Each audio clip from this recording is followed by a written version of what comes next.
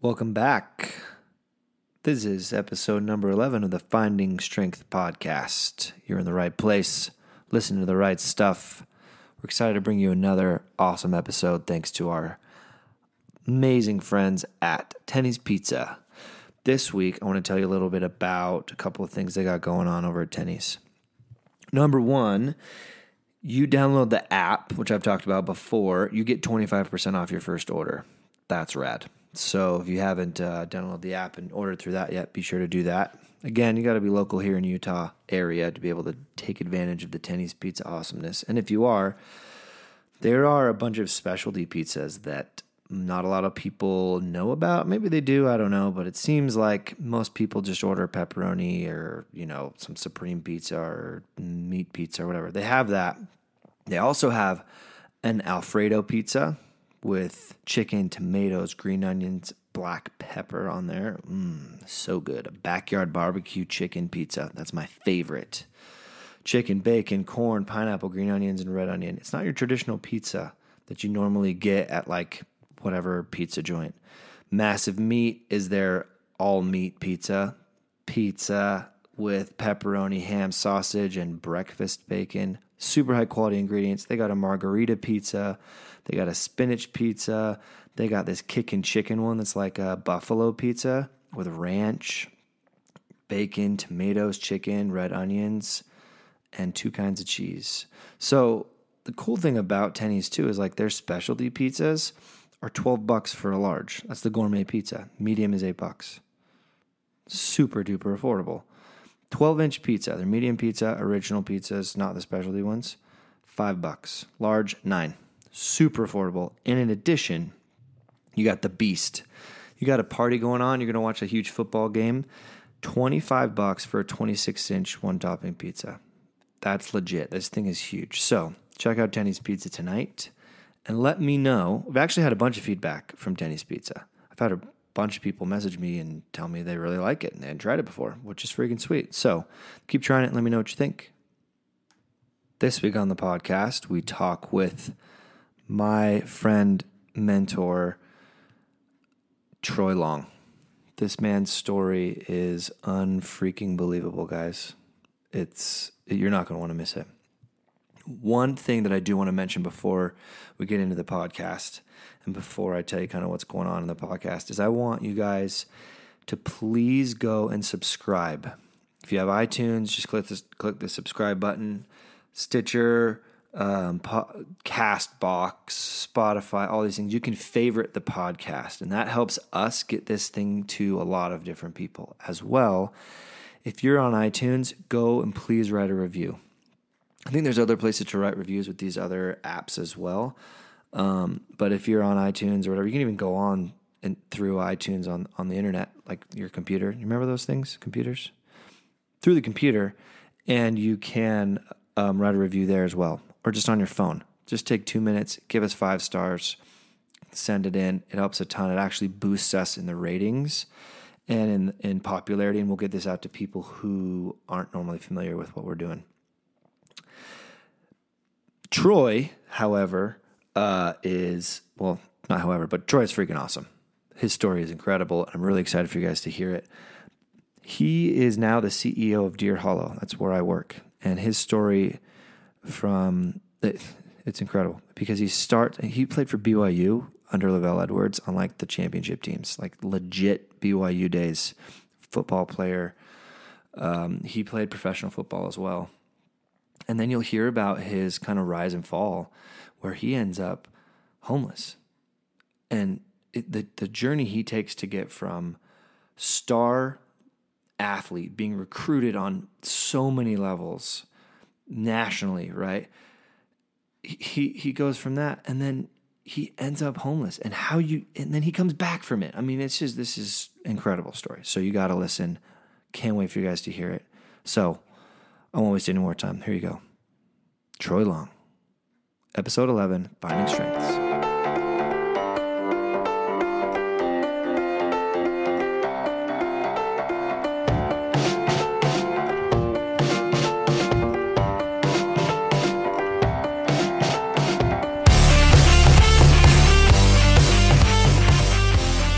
Hey, we're back on with Finding Strength. Here I am with my illustrious, wonderful co-host, Bethany Tenney. Hello. We're back quickly. Oh, man, right? So we just recorded last night. We're recording again. But this won't be out for another week. We're excited to have with us Troy Long, who is a mentor of mine, an amazing friend, partner in the cause. We're super glad to have you here, Troy. Just really appreciative that you're willing to do this, man. So thank you for being here. Thank you, Matt. Yeah. Yeah, and I don't know pretty much anything about you. So I'm excited to find out who you are and what this story... I mean, Matt clued me in for about 2 minutes last night. Because I didn't want to give anything away. I know. Troy's So story I is- literally know like nothing. It's a cool story, and actually, selfishly, I know a little bit about your story, but I don't know the whole breadth of the story. So I'm curious to see where you want to start. But more than anything, right, like, we are brothers in arms against this thing called addiction. Would you say? True. Yes. Yeah, and that's why I think the universe, God, higher power has brought us together to combat this thing. And so how did you find this world, this addiction community, this calling that you have to basically help people? Well, Start as early as you want, man. What's your story? So I childhood. mean, I was going to say, when were you born? Where? Tell us all about you, Troy. I was actually born in Utah, in American Fork, and at a young age was involved in sports from the age of 2, 3 till I could, when I could first walk. Had a basketball. I was born with a basketball in my hand, and yeah, it was really, was involved in athletics, and all through elementary, junior high school, it was my life. It was kind of the thing to do. I went to Alta High School, local high school, here in Sandy, the Hawks. Hey, how old are you? 'Cause I got to know. I went quick there, didn't I? Yeah. Got right through all the Yeah. good stuff. I am, 15, 16 years old. And athletics at the time were a big part of my life. They were. I in high school I played basketball, football, baseball, and ran track. And during the baseball games, we would be playing a baseball game at home. And I would run over to the track field, throw the javelin, and run back in the middle of the innings. That's awesome. It was pretty wild. And those were some great days. Those were some great days. I went to Brigham Young University on a full ride football scholarship. And What years were you at Brigham Young? so that was 85, 86, 87, and 88. I was at BYU. Cool. So you've been around a minute. Yeah, I was it's probably 2. before you I were was born. 2, bro. These are the glory days of BYU too, right? I mean, Yeah, this is when yeah, BYU was legit. That's what I'm saying. I bet a lot of people would be wait. BYU is still legit. Just a few Troy. struggles. No. Just No, a heyday. no. There's a few The struggles heyday. here and there, right? I love that there are still people like you out there. I mean, BYU needs that. Oh shoot! Yeah, we had some good teams back then. We had a great defense. We had a great offense. It was fun. It What was a lot of position fun. did you play? I was a defensive back. Yeah, strong safety. Yeah, you can't see Troy, friends, but if you could, Troy is what's a phrase that might be well known? Large in stature. I thought the same exact phrase. That's Large in hilarious. Troy's a friggin' beast. Okay, so Yeah. because I didn't even live in Utah in '88. Okay. But this is how I have to put things together. When was Ty Detmer at BYU? Oh, that's So the 90s. Ty Detmer was there my junior year as a red shirt, and then Okay. my senior year was his freshman year. Yeah, There you go. Okay, so yeah. it makes a little more sense to me. I did watch BYU when Ty was there, so that was a really long time. Everyone did. It was an exciting time, right? I mean, know. Ty's a great quarterback. He's a great football mind. Yeah. It was. I was sad to see him, leave last year. Yeah, Yeah, that's a bummer. yeah. It's all good. Lavelle was the coach. Lavelle was the coach. Yeah, My great friend, man.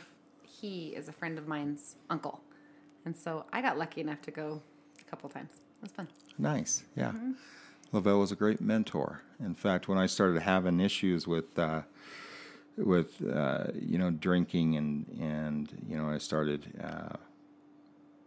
I guess, my first drink came as right at the end of my football career at BYU. Really? You were... And yeah. That's older, right? Yeah, that's older. bit. About Matt's age. You graduated BYU, 35. So The fittest 35-year-old ever, man. That's great. I mean, life was good, and I was playing football. I was doing what I love.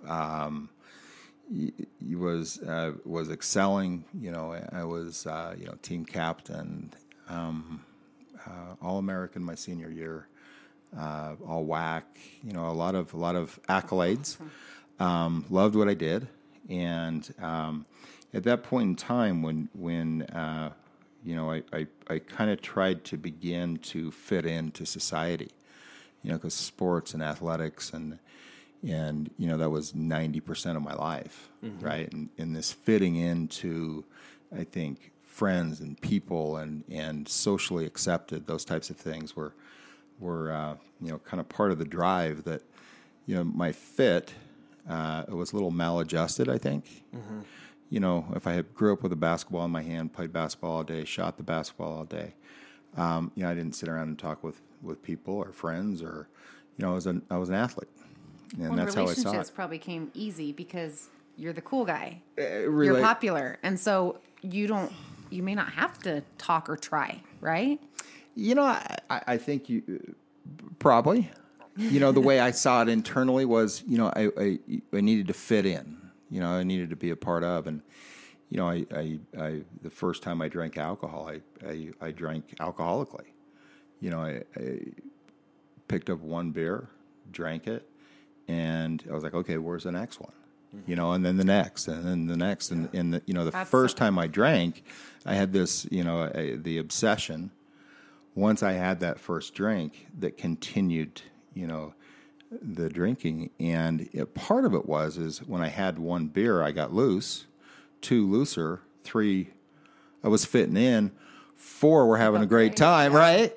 So that was kind of the introduction for me into alcohol, and that's how it started, with my relationship with alcohol. There was my life that I had, which was athletics and the lime life and being in front of people, and then there was the alcohol that people didn't know about. It's kind of like an underground thing that you kept under wraps. So you had the persona of Troy, and then underneath that, I relate to that a lot, man. I did that for years. Yeah. I had to present one way, and had so alcohol and it became a big part of my life. The obsession, the compulsion. Once I began thinking about it, I would drink. Without a decision that came before the drinking. Like, it's not a good idea to drink and drive. Okay, I probably shouldn't drink and drive. I just drank and I drove. Shouldn't think about it. I had some, a few encounters, a couple of DUIs, and then the alcohol started to be part of other people recognizing, what was going on with me, and so I tried to hide it more. Right? My answer to this is not talk about it. It's definitely not an issue. It's definitely not a problem. Push it down and hide it. And, I think that kind of started the behavior of this kind of a dual life of drinking and on one side and, athletics on the other side, because I played football for the following 7 years, continued to play. After college. And during that period of time, I played in the Arena Football League, which was like a minor league type of experience. I had a lot of experiences in the National Football League where I would go, I would run, everything was great. I would get drunk, begin using cocaine, and I wouldn't show up. So all of this work throughout my life and through, up to this point, of being introduced to alcohol and begin drinking, it was my dream to play, in the National Football League. That was it. And I thought it was going to last forever. There wouldn't be a day that would come that I wasn't playing football. That would have been like at the age of 29, you're out, right? Mm-hmm. But I saw a vision of always playing. I didn't really see an end. I was good at what I did. I enjoyed it. I had fun. Mixing the alcohol and then beginning to use cocaine, it made it difficult to suit up and show up. I was going to say, were you drinking throughout playing in these leagues? Like, was it just at night? Were you drinking all day? What was that like? Because to me, that sounds awful.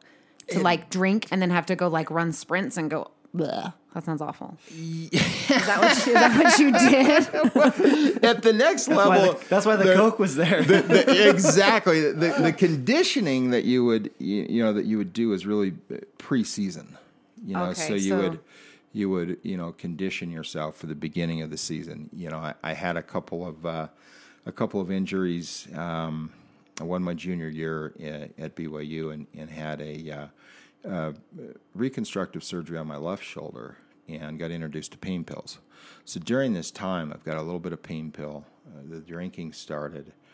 And so that feeling, that pain pill feeling. Yeah. Oh, yeah. That makes sense. So are you still in the Arena Football League at this point in time? Arena Football League. And I signed a 3-year contract with Denver. And the Broncos? Look at you. Are you a Broncos fan? I love the Broncos. No, I'm so not, but I like them.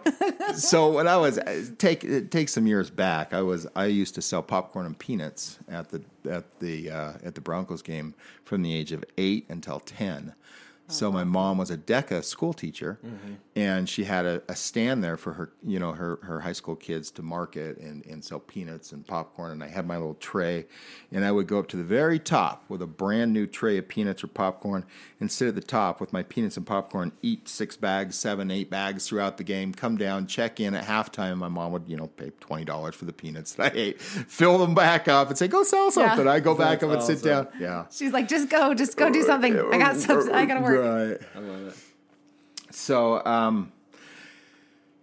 at that point, it was, life was still good. I think I ignored a lot of the repercussions that were part of the drinking and the using. But at that point, I told myself, look, at any point in time, I can quit. I'm strong. I'm mentally, I'm an athlete, right? At a level that, if I have to quit, I will. I showed up my 3rd year in Denver, and I felt a physical. My shoulder didn't test strong enough to play, and it was literally kind of out of its socket. When we did our strength tests, and so I couldn't play my last year, and they, in the moment's notice, getting ready for a season, it's over, right? It's done. And so I'm like, okay, not a problem. I'll get a job, right? A job. That was rough. Have you ever had to do that? When I was young, I did. In the off season of football at BYU, I worked in construction. Just a summer job.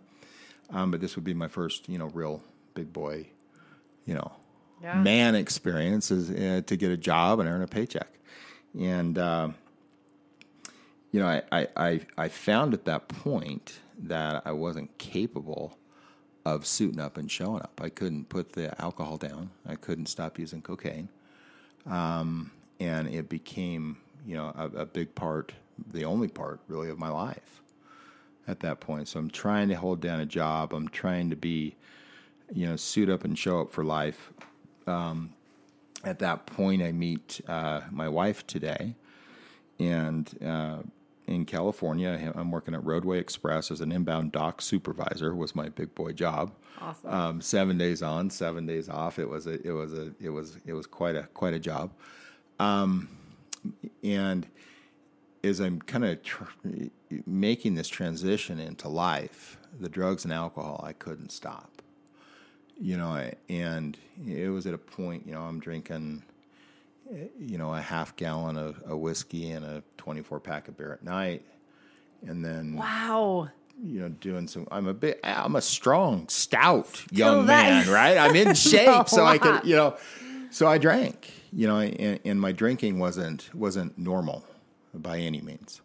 But during that time, I still function. At least I thought I was functioning. Let's put it that way. Mixed with a little bit of cocaine, it kept me drinking. But I kind of got to a point where my wife, she said, "Look, you gotta stop. Can you?" And I said, "Well, sure, no problem, right? I can do that." And I tried for the first time, really. I think in my life, I tried to stop, and what I found is I couldn't. So as opposed to like saying, "Look, I'm struggling with this thing. I can't stop," I hit it.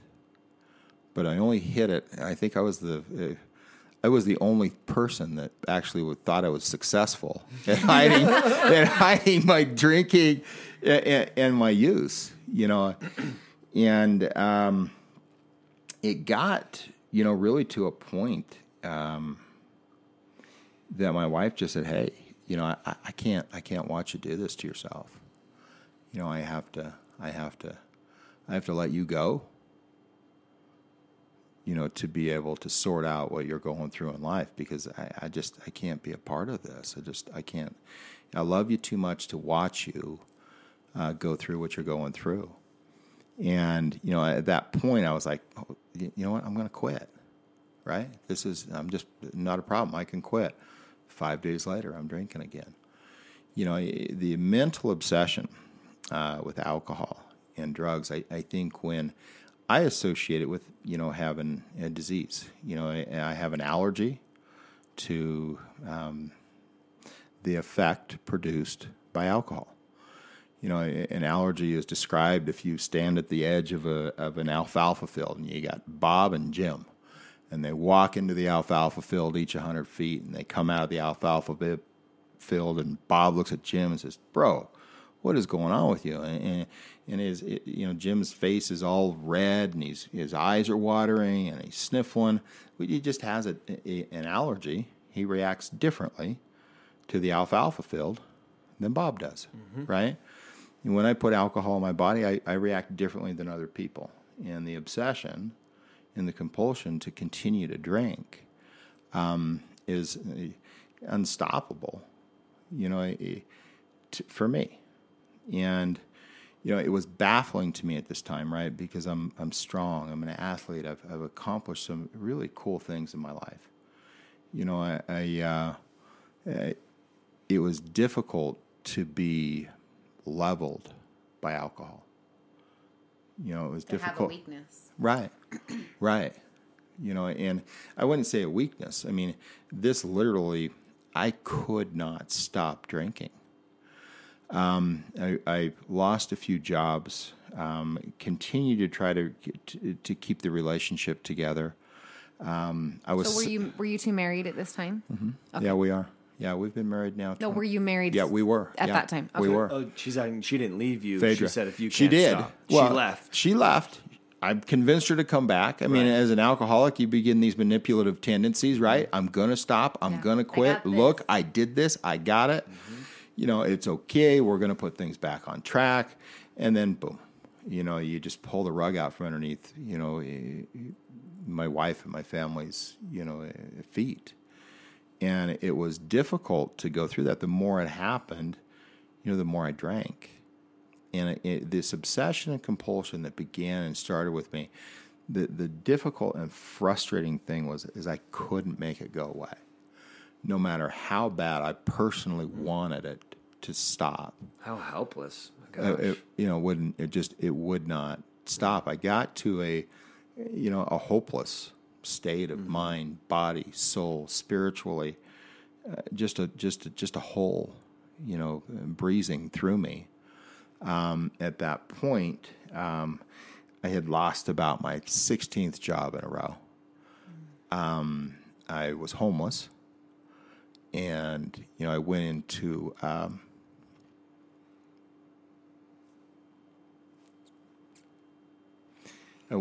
the VOA to get help, and that's a detox that is state funded. So you got your little gray mat, right? It's about an inch off the ground, and there's 60, 70, 80 people in there, and I think a reality check is this disease, alcoholism, and addiction, dropped me to my knees. And you would think at that point I would be able to stop, right? I went into detox. I got out. I had no solution. I tried to get back into life, began drinking again, lost that job, and I'm back. And, I was in the VOA. I, at this point, was also in drug court.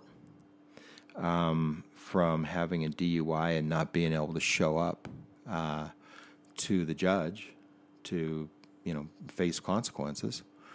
How old are you at this point? At this point, I'm 30, 32, 33, 34 years old. I mean, it's a 3-year stretch. This isn't like hey, I had a problem and it got bad and I corrected it. I was early 30s period for you was just it was rough. DUIs, VOA, alone, homeless. Yeah. And at that time, my wife, to support our children, which we have 3 girls, beautiful, amazing, intelligent, smart, watching their dad just go, whoa. I mean, kind of a helpless. I'd make promises and commitments that I'd stop, I'd quit. I did not have the tools, I found out today, at that time, to sufficiently put alcohol and drugs behind me and live life.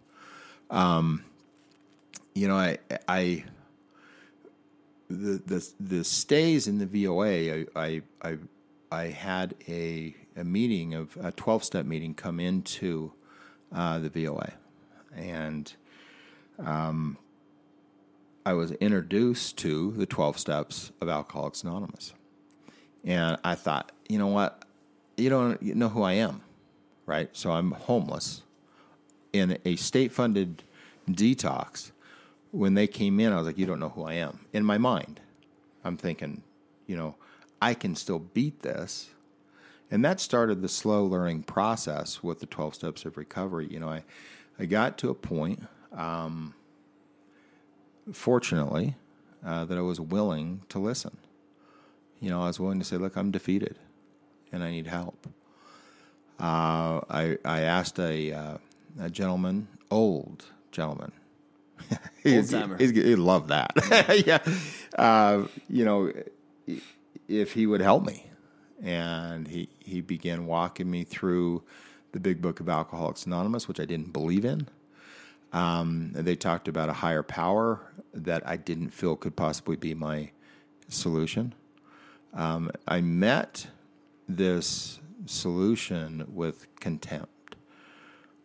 I met every angle of the solution with contempt. Because you're Troy Long and you got this and you don't need help from anybody, right? Well, the funny thing is I wasn't saying that in my head, but yet those were my actions. That's what was because that's what taking we do, place. Especially in like early addiction with any help or with any help situation where we need help. It's, I've got this. I don't need to ask anybody. I don't need my connections. Of my own power, I'm going to defeat whatever it is that I see in front of me. And you've done that your whole life up until this point. And so it required you getting on your knees and asking for help from another human being through connection in order to be able to overcome. But that's kind of, I'd say, a learned trait, right? Like playing sports. I grew up playing sports my whole life. And you learn to fake it and act tough and act like you're amazing, whether you think it in your head or not. Because otherwise, you're not the one getting picked. You're not the one playing. That's how it works. You're like, I'm awesome. You should all watch me because I'm awesome. So you get used to like, even if you don't believe it, you get used to that persona where you like have to kind of fake it all the time, you know? And so that's tough because now in your head, you know you're struggling, but you can't say it out loud. No one else can know that or see it. I think the hard part for me was to be able to say, one, I'm defeated, and I knew it. I was like, how can something as simple as alcohol have me where I'm at in the way I'm living life? Mm-hmm. You know, I mean, I've got my own Whirlpool box. I'm liking it. It's because people are leaving me alone. I don't have a phone. I don't have communication. I don't have contact. You know, it was like I finally have kind of arrived where people can leave me alone and I can drink. And to arrive for me at that point, it was, it definitely is not what I dreamed of when I was a kid, right? You know, it wasn't what I thought life was going to be. And, you know, I got involved in this, in the 12 steps. I met them with contempt. And the way I see that today is the contempt I met the 12 steps with was if I was at a party, right, and somebody said, hey, here's some pills, I would take the pills, swallow the pills, and then ask, hey, what did I take? Somebody puts the solution in front of me, and I'm like, oh, no, there's a problem with this, and let me tell you exactly what those problems are. Yeah. So it's strange how, you know, the powerfulness of the disease, you know, in where it took me. Yeah. I got involved in the 12 steps and read through the first 164 pages, page by page, read to me by this older gentleman. Worked through steps 1 through 3, got into steps 4. And at that point was the first point. It was 7 months. I was sober.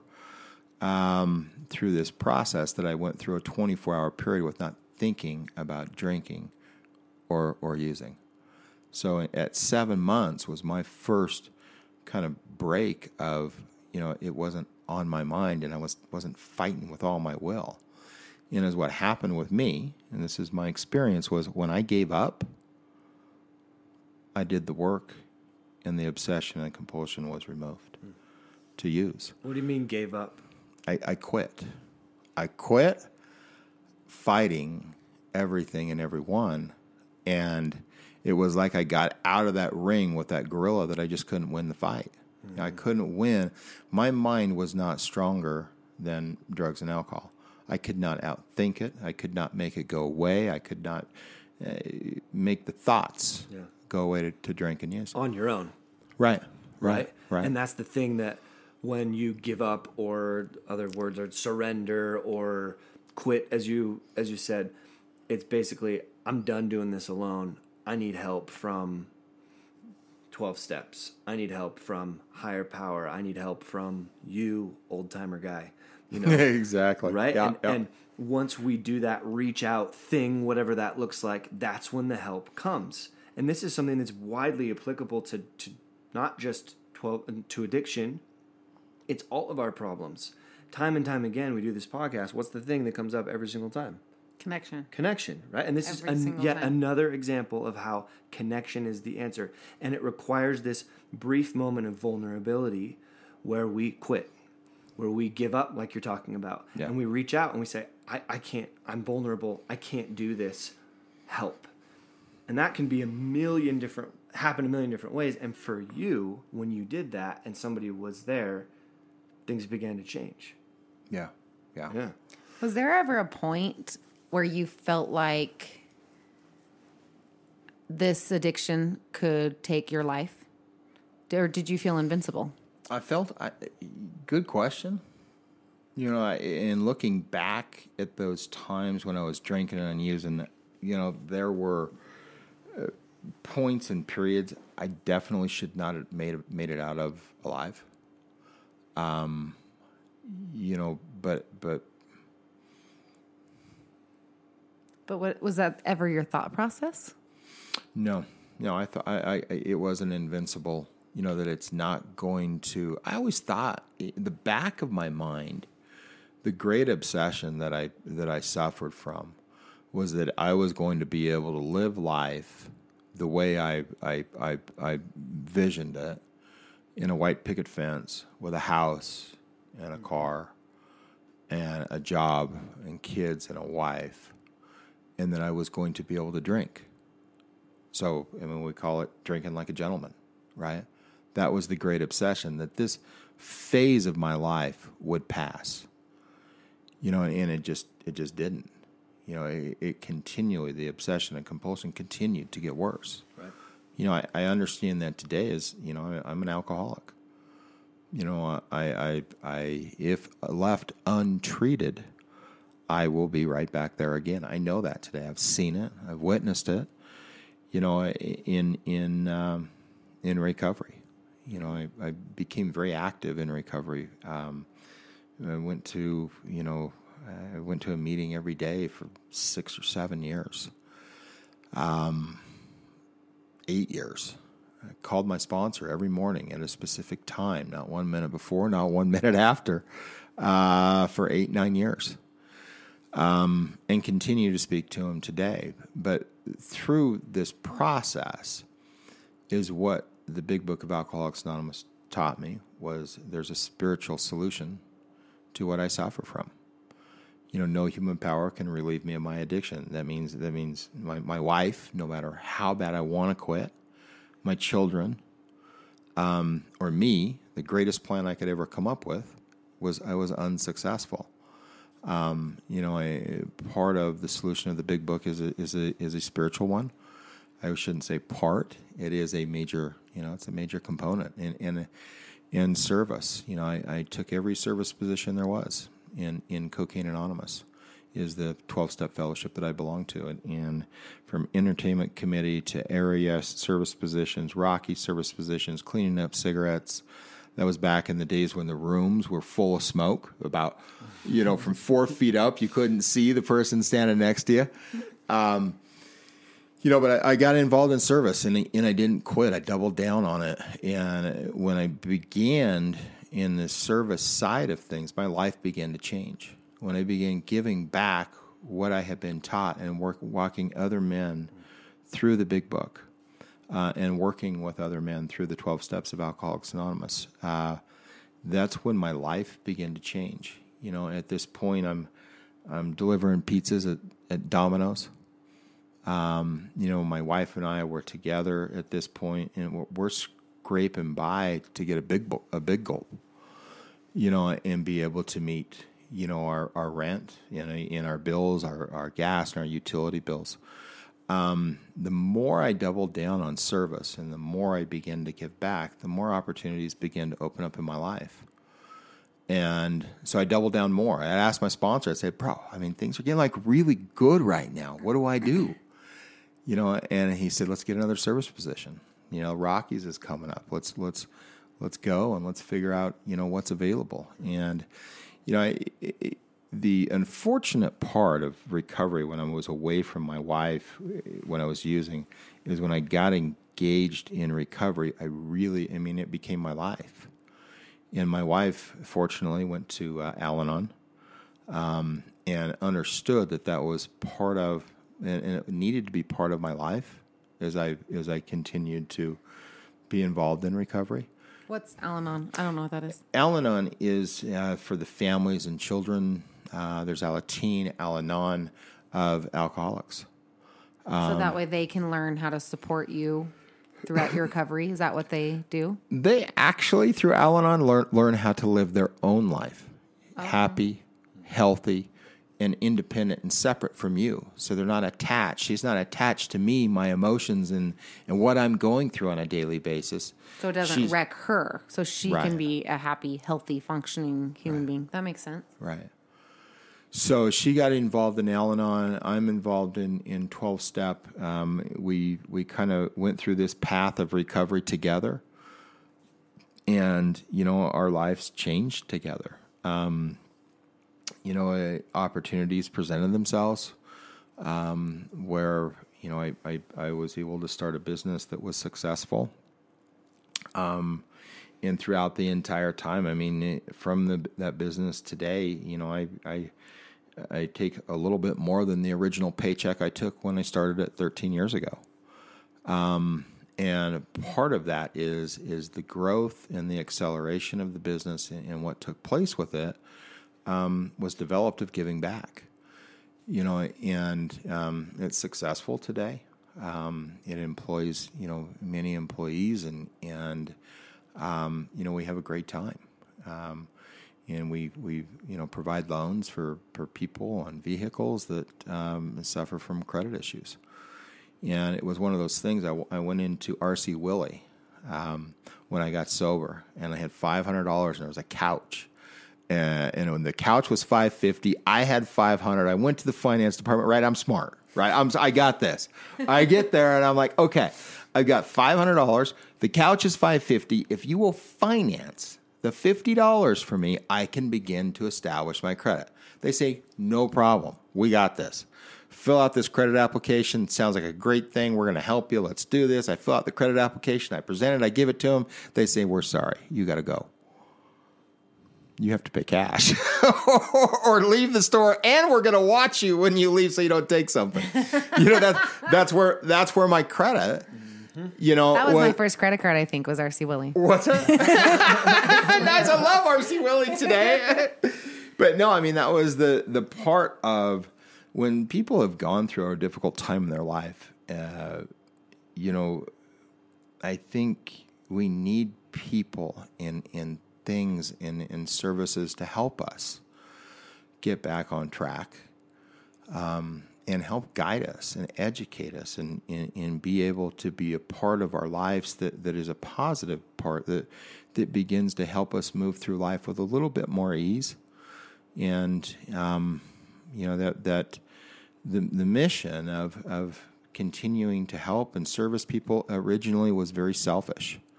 I felt how I felt because of what I gave back. And I could keep what I have, the peace and serenity of not having to think about using or drinking. You got to understand where I came from, right? I'm homeless, VOA, obsession and compulsion, to the obsession and compulsion being completely removed and having peace and happiness in my heart, not having two dimes to rub together. But, it wasn't the happiness and the peace didn't come with two dimes to rub together. It came from what was real, and a lot of that was service and giving back. And so I continued to double down, and it opened up a lot of doors in my life. And today, it is just one of those things that it is on the forefront of my daily activity. I get up in the morning, I get on my knees, I ask God to remove the obsession and compulsion to use, because I know what it was like, and I know it can come back. If I don't have that spiritual connection, I'm in trouble.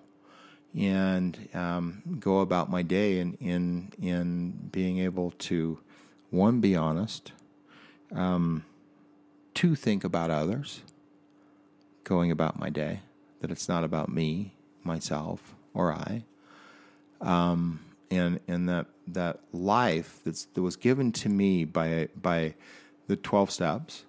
Crazy though, right? I mean, you're not going to think it was a design for living for me, to be of service. So yeah, that's kind of I love that. I feel like everybody benefits from serving others. Anytime, and I try to teach this to my kids, and anytime I've ever, we've spoken at some schools and stuff, my husband and I always say, like, if you're having a hard time or if life is rough, the best thing you can do is step outside yourself and do something for someone else, because suddenly your problems don't seem so bad. You go out, you get out there and you go try to help these people, or you try to just be there for somebody else. And now you can put some of your issues on the back burner, or even just get rid of them, where it's like, I'm okay. Like, yeah, this is hard and I'm dealing with this, but if I can help them, then I don't have to think about this anymore. I can put my focus on someone else that needs it a little bit more, or whether they need it more or not doesn't really matter. At least your focus is somewhere else. Sometimes I hate focusing on what's in my own head. I want to focus on somebody else and what they need. Right. Scary place to be. And I mean, between these two ears. Between your ears. Yeah. Right. Scary place to be. I think in getting to know you over the last couple of years, one of your greatest strengths is empathy, where you get it. You understand what people are going through, and that seems to fuel your passion for serving other people. Because you're also extremely humble, and you will never brag about the success that you have now. And I'm not going to do it for you to enable you, but this guy's successful, right? We don't need to go into details, but extremely successful. And that success has come from your service and the ability that you have, the uncanny ability that you have to be empathic and empathetic for other people. How, and I watch you, also kind of mentor a lot of the guys we work with. How can we learn to be more empathic towards others? What have you learned along the way that has helped you gain that? Matt, I think it is, from just my personal experience, is that it was my experience. It was being in a place that was so dark that there was no way out. I can't find a way through this. Suicidal thoughts, suicidal tendencies, suicide with a plan. It's just going to be easier if I just stop trying, because all my efforts led to a worse debacle. Mm-hmm. So I think part of the empathy is I know what it's like because I have been there. I have lived it. I have felt a life surrounded by impending doom. Waking up in the morning just going, damn. I woke up. Yeah. It's like, shit. What do I do now? Yeah, I remember many nights going to bed when you're in a bad place thinking, please don't let me wake up tomorrow. Like, it's just the easiest way to be done, right? Even though reality is, it's not easy, and nothing's easy, and it's not this clean breakaway. I guess my thing, so I've learned a lot through the people we've talked to and experiences. And I remember growing up, addiction has never been my struggle as of yet. Hopefully it never is. But I remember seeing people, knowing people, family members, and my young, judgmental, I'm so good, what's wrong with you? That thought process. I look back and I just think, that sucks. Like, I feel so bad because you don't realize the stories that these people have behind why this started. It's not like you jumped into this having a drink and thinking, well, here we go. Alcoholics, this how it's going down, and same like people with drugs. It's not like, oh, you try this and it's like, yep, I'm going to be a druggie. I chose this. I guess, so for me, I wish I knew what to tell someone who is like myself, or someone who's just like, doesn't understand, because I've come to realize more and more that so many people have a story, that they are these great, amazing people. And we need, I guess, to love them, not judge them, so that way they can pull out of it. Because I just always think, how do we get these people out of this? How do we get these people to show how awesome they really are, to come on the other side and be able to sit across from me and tell me their story and the success stories? Do you know what I mean? I think that's my biggest key, especially like with my own kids, is I don't want them to ever look at people and think they're better than them because this isn't their struggle. Do you know what I'm saying? I do. So yeah. I guess my question is, how do we teach people to be more empathetic? I think we're doing it. I think we share our stories. We be open. We be transparent about what we've experienced, and I think part of that is not glorifying that the way things weren't. You know, I mean, it's a real experience. I mean, these are things that we go through, that I went through as an individual in my life that I would have never thought. At the age of 14, 15, 16, if you would have pulled me aside when I'm all-state, basketball, football, baseball, Utah High School Athlete of the Year, Coca-Cola Utah State Athlete of the Year, you know, I've got colleges coming in from UCLA, Arizona State, BYU wins the national championship and is recruiting. Lavelle's in my English class saying, hey, you know, can you step out? And the English teacher's like, well, yeah, Troy, get up. I'm like, whoa. you know, everyone's like, it's I mean, Lavelle. these experiences I'm happening that are just like, I think are so,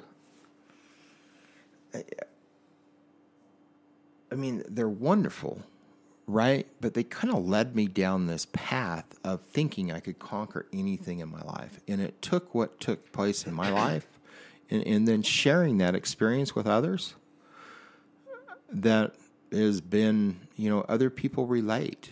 It's just sometimes they don't want to tell you that this is what's happened in their life. I mean, no grown man wants to stand in front of you and say, look, at the age of 30 years old, I'm homeless in the Volunteers of America, and outside I've got my own cardboard box, right? I mean, who wants to, with a degree from a private university? You know, I mean, nobody wants to level their pride to say that. And I think sharing our stories and being transparent about where we are, what's taken place in our lives. You know, people look at me today and would like be like, nah, you know, that didn't happen, right? Well, ask my wife. She watched. You know, ask my children. You know, what we went through as a family, and to have that broken feeling of dad, you know, not being able to suit up and show up in life. And, you know, I think it's sharing our story, sharing what's taken place. And probably the biggest thing is that there is hope. I mean, I share this 12-step gig, right?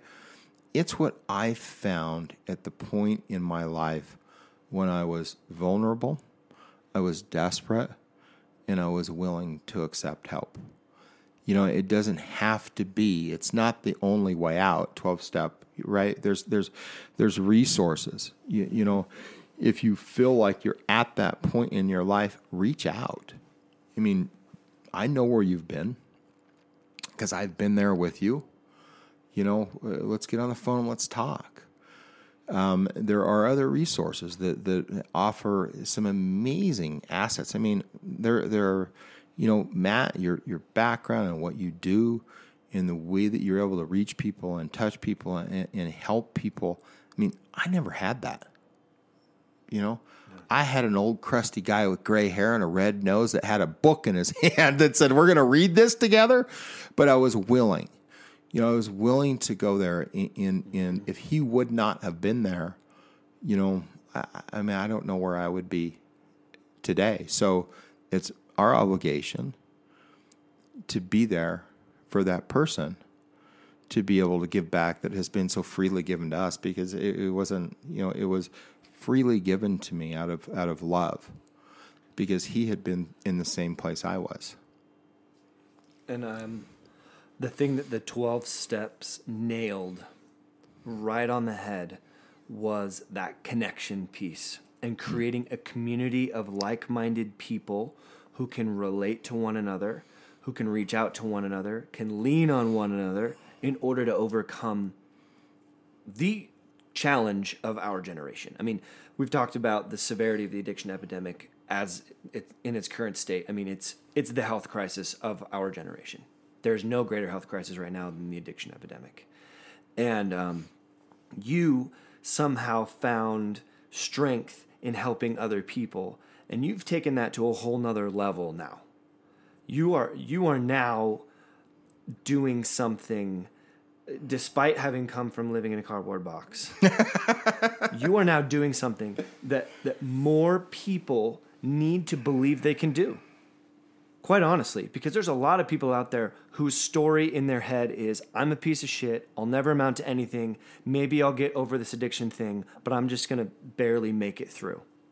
You are living proof that you can go to the VOA, that you can do the 12 steps, never go to a treatment center, never, and reach out to another human being, trust in them, dig deep, and now come out on top and take that message that you learned and turn it into something even greater. I mean, you run the place that I work, man. Like, you're the guy. You have taken this thing to a whole nother level. And the amount of help that you provide human beings it's unfathomable. The ripple effect that you create by telling your story, I can't express enough how freaking how grateful I am that you are willing to tell your story and you are willing to sacrifice profit to help people, because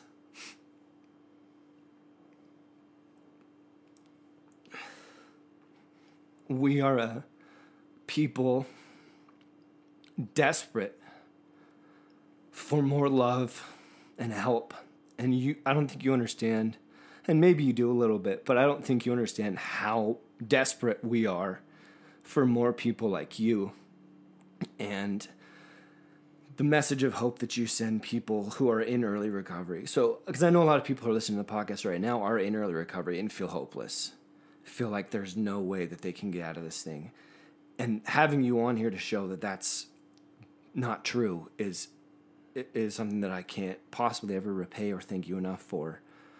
In case you were wondering what I'm referring to, Troy runs Deer Hollow. He's the man. He's our guy, and he started this place. And he has since listened to Amy and I and other people and really begun to start a new kind of treatment that doesn't really exist anywhere else because of your openness and willingness and love for helping people. And that's not something that a lot of the guys I've worked for before have ever done.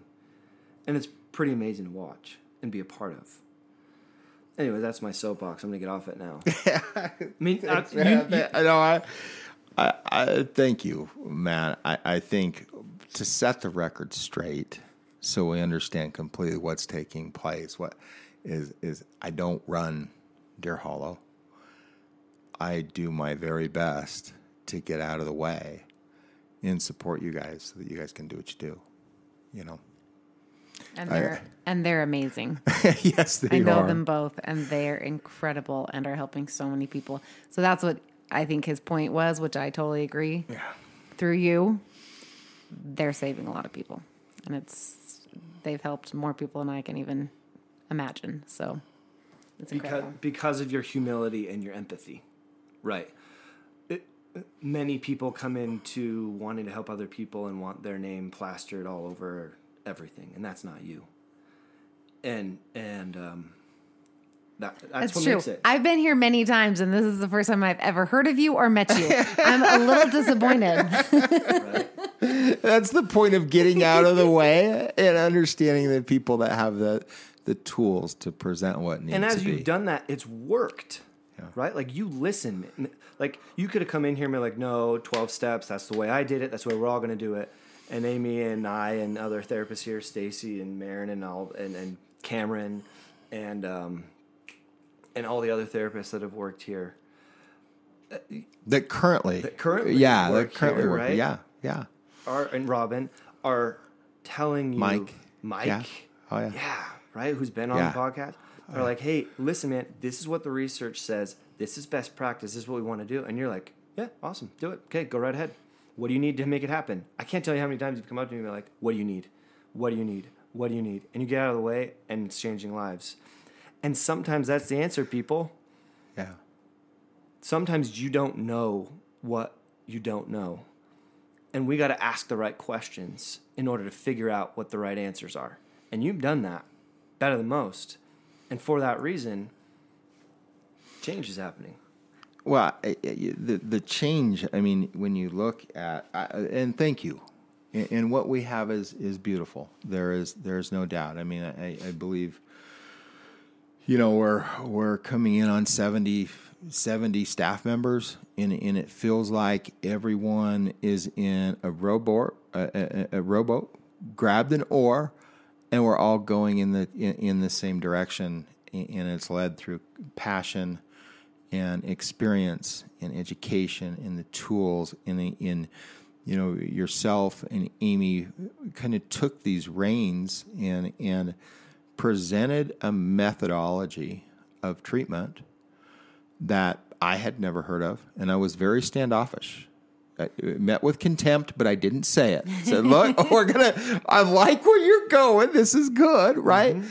But watching what took place, watching individuals come into our facility that were at the point of hopelessness of where I'm at, and to see them where they're at today in their passion for giving back, it's a beautiful thing. Mm-hmm. I mean, you look at how many people between the facilities that are an active member of a service community today because of what they've experienced. To be at the brink of death and suicide and be able to be where they are today, like I was. I mean, they're on this passionate vision and mission to continue to carry the message that there's help, there's hope, and I mean, you guys do that. I mean, you guys lead that spearhead, and I'm very glad I got out of the way. Thank you.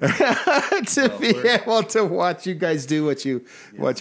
So I would say my favorite thing I heard you say, and I've heard it said every single time on this podcast, and it's kind of something we push every single week. And it's not gonna be what you think I'm gonna say, although that's part of it too. Okay. Is vulnerability. Yeah. Like that's why you came out of what you did. That's why you were able to sit down and have this older gentleman, take you under his wing and read to you. That's why, like everything in life, how we progress is through vulnerability. If you sit, like we talked about, if you sit and you're like, I'm not doing that. Do you know who I am? Do you know what I've done in my life? And you're going to tell me what to do? No.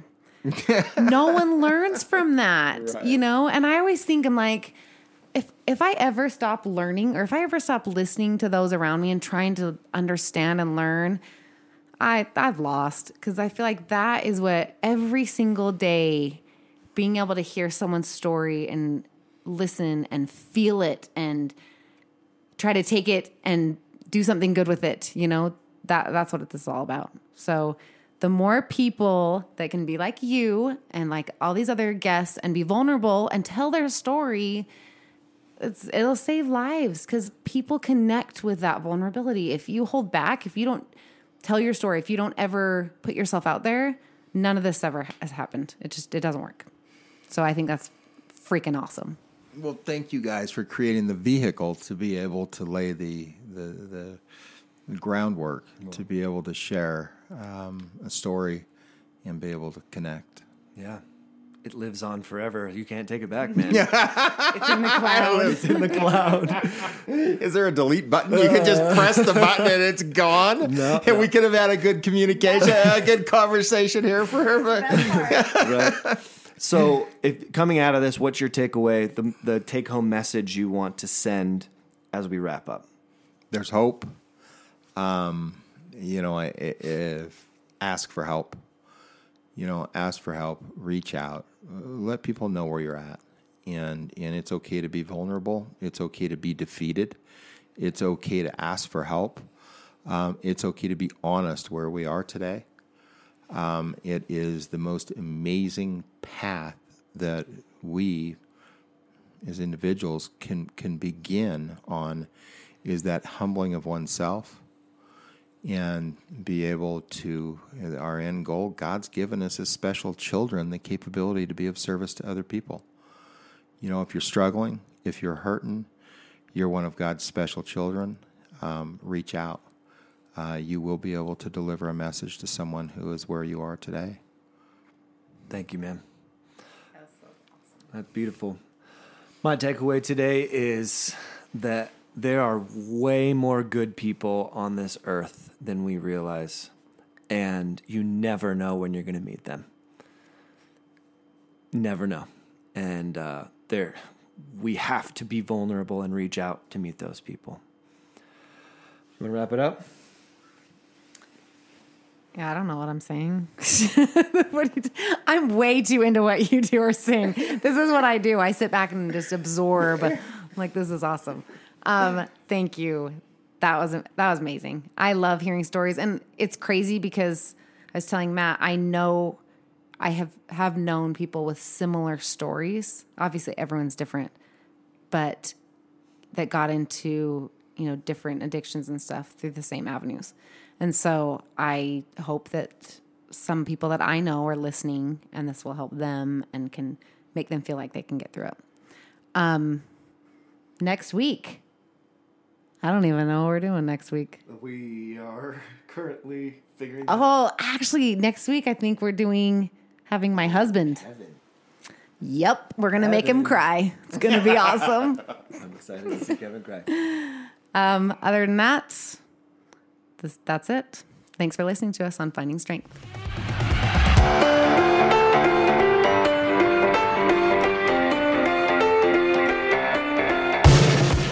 Well, there you have it, folks. Episode 11 in all its glory.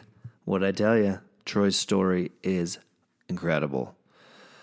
For us to keep doing this every week and bringing you more incredible stories, we need your support. We need your help. So if you know people who who have an incredible story to tell and want to be on this, please reach out to us as well.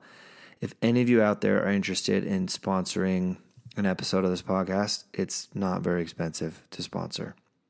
Please reach out to me. We actually have a pretty big reach. 500 people a week are listening to this thing about, and sometimes more, right?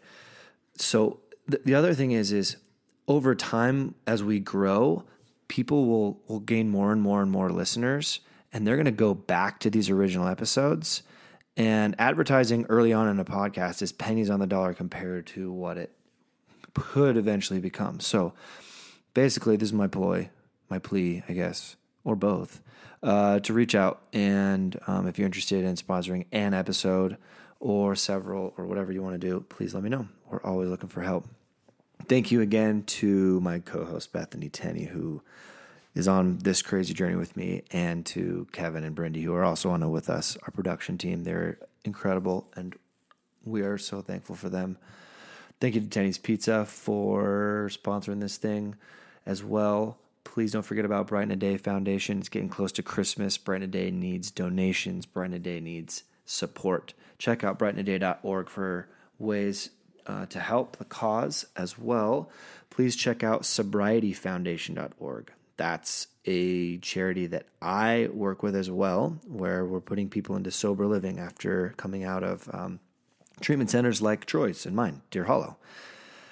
After treatment is over in residential, which is where we work, they're there for 30, 60, 90 days, and the journey lasts a year. And these people sometimes are homeless and have no jobs, just like in Troy's story.